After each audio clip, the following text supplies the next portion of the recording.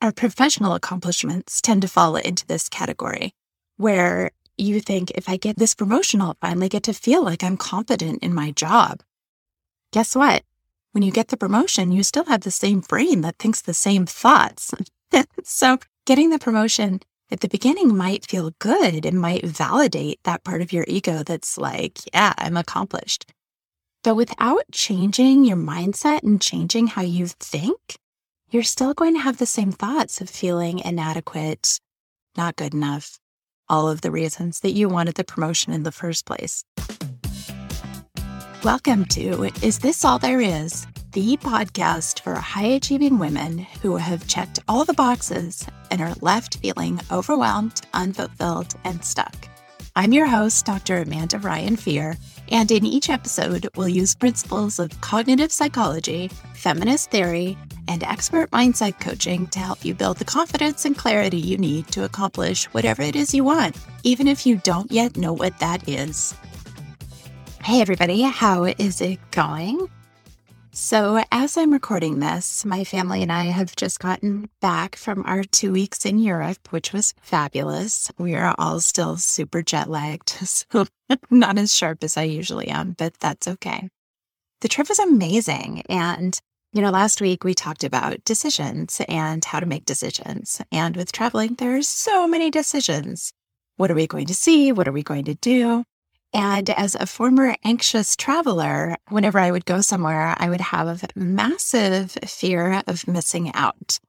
Like, for example, in Paris, there's so many things to see and so many things to do. And we were only there for 5 days total, I think. And so obviously we couldn't see and do everything. So we had to make some choices. So previous me, who is run by her anxious brain, would have spent most of the time worrying about what I was missing, which obviously makes for a pretty crummy experience. But since I have these tools to manage my thinking and manage my emotions, I was much better able to be present for the whole trip and make good decisions about what it was that I actually wanted to do from the inside out, rather than from thinking about what are the Instagram shots that I want or what are the stories that I want to tell people. Really, I was able to figure out what it was that was important to me and make decisions based on that. So that's the theme of today's topic. It's how to know what you actually want. So I do consultation calls for prospective clients, and the first part of the consultation call is usually super easy because we talk about what's happening currently in your life. So we talk about what's going well, what's not going well, what you'd like to change. It's the second part that tends to stump the women that I speak with. And that part is the visioning part.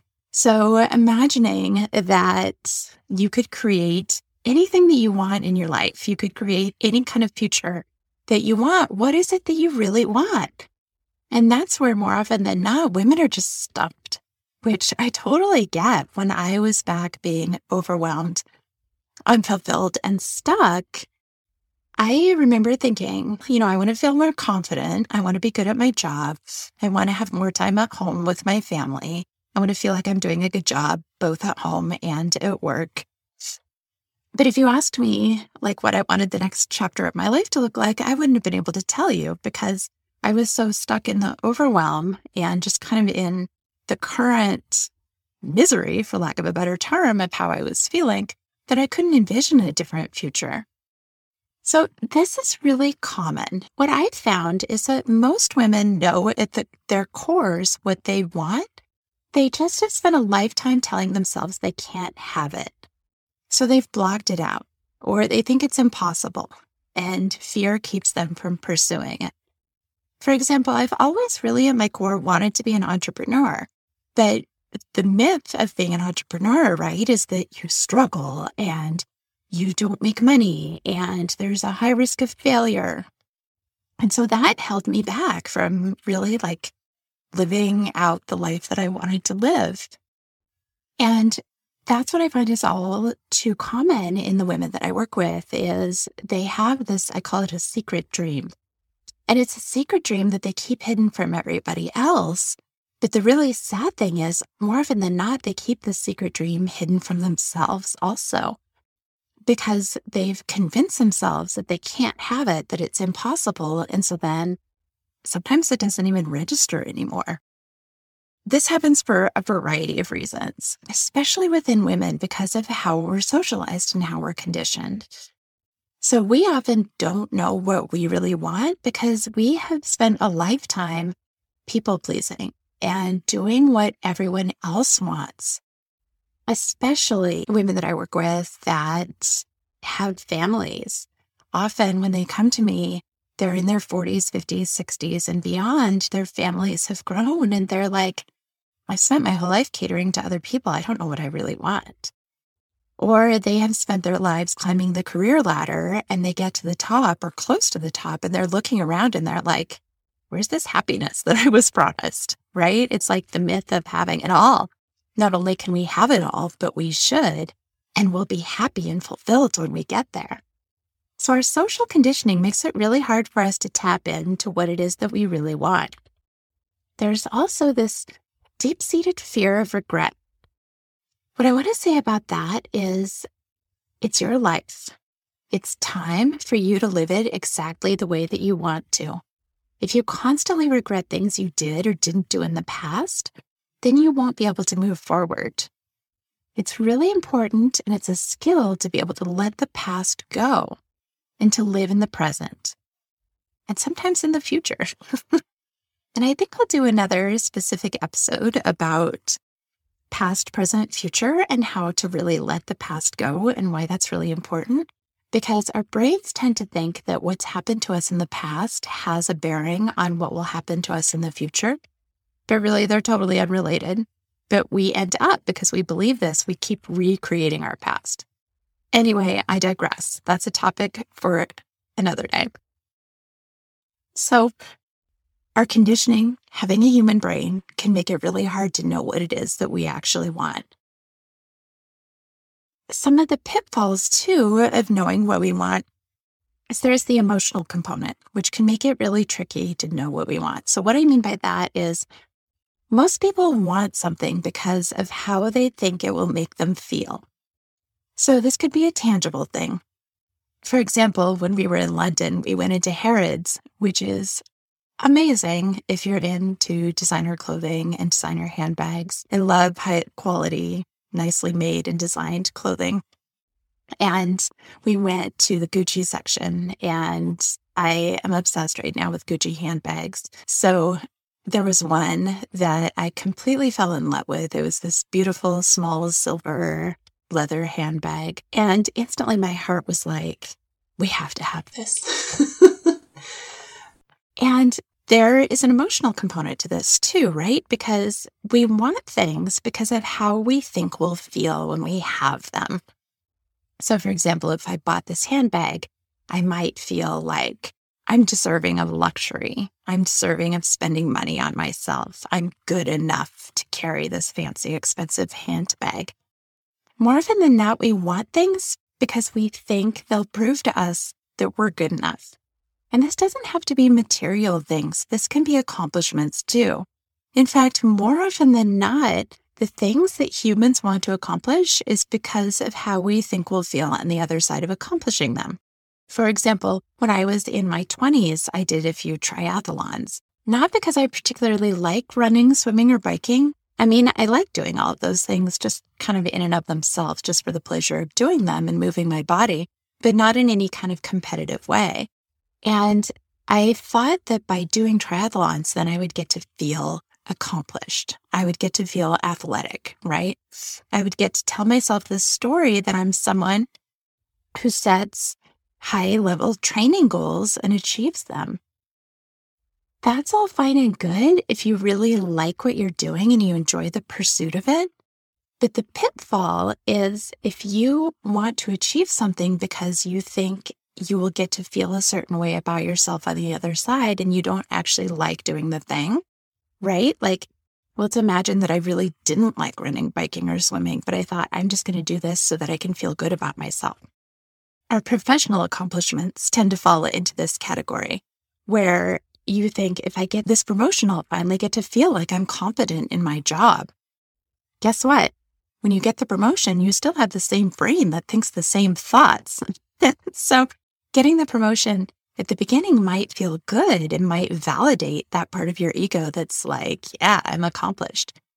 But without changing your mindset and changing how you think, you're still going to have the same thoughts of feeling inadequate, not good enough, all of the reasons that you wanted the promotion in the first place.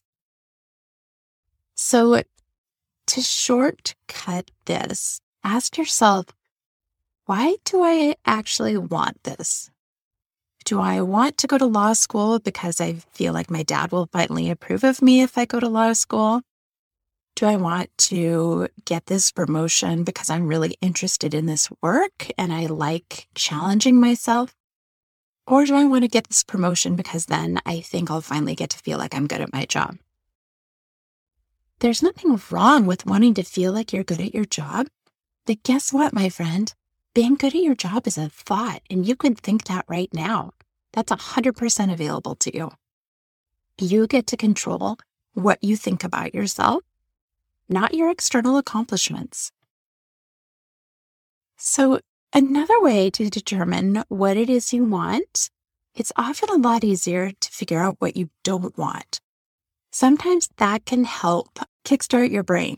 When you start thinking about what you don't want, then that helps you fill in the blanks of what you do. For example, if you're thinking about making a job move or a career move, instead of asking yourself, what is it that I want to be doing? If that's too hard, ask yourself, what do I not like about my current job? One way to do this is to separate out the shoulds from the wants. What I mean by this is most people have an idea of things they think others expect of them versus the things they actually want. You may feel you should be more organized, you should go back to college, you should settle down and get married. But all those shoulds won't get you anywhere if you have no drive to do them. If you do manage to do them, the energy may wane and then you're back to the starting point 5 or 10 years down the line. Get rid of your shoulds now so you can focus instead on what you want. Most people have trouble seeing which urges are shoulds and which are wants. Take a moment to figure out which is which. What do you actually want? What do you feel like the rest of the world wants you to do? Are you feeling pressure from your family, your community, your society, peers to do something they feel you should do but don't feel passionate about? If it's not other people's expectations of us or wishes for us or even what we project they want us to do, it could also be fear that keeps us from knowing what it is that we really want. All people have these intangible, abstract fears. That's part of having a human brain. Many people are afraid others won't like or respect them, that they're going to be broke, they won't find a job, have friends, they'll end up alone. That's always kind of your brain's worst case scenario, is that you'll be broken alone. To get at what you want, you need to suspend those fears briefly. Just for a second. Fear can control you and keep you from what you want. One thing I like to do and have clients do is make a list of all the things you want despite your fears. So you could imagine taking up all of your fears and wrapping them up in a nice little box, setting them aside. You can have them back later if you want them. And make a list of everything that you want. Don't let the fears get in the way. What would you do if you weren't afraid of what people thought? If you were afraid that you would run out of money? If you're afraid of getting hurt mentally, emotionally, physically? What would you do if you weren't afraid of failing? Make a list. If you'd like an extra challenge, another assignment that I love to give clients is to make a list of 50 things that you want to be, have, or do. So nobody else is going to see this list. This is purely for you, so don't worry about what other people are going to think. Make a list of at least 50 things that you want to be, have, or do. You'll find that probably the first 10 is pretty easy.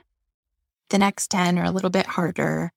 And by the time that you get to the second half of the list, it's going to be a lot harder. Keep at it. You don't have to do this in one sitting. Some people take days, some people take weeks. That's okay. The whole reason that I set the bar at 50 is because it's hard. And because the first 10, like I said, are going to be like, oh yeah, no problem. I knew that I wanted that. But the last 10, that's where the gold is. That's where you're going to be like, oh my gosh, I do want that. I'd totally forgotten that. It's like your subconscious lets things out that it was afraid to. Okay, so kind of a shorter episode today, but really what I want you to think about anytime that you're feeling stuck and you're like, I don't know what I really want. Is this something that I actually want? Is it an internal thing or is it an external thing? Is this something that other people want for me? Does this feel like a should? Imagine setting the fear aside, getting in touch with yourself, and asking yourself, what is it that I really want? And seeing what comes out. Sometimes you have to ask that question a few times. What is it that I really want? What is it that I really want? What is it that I really want?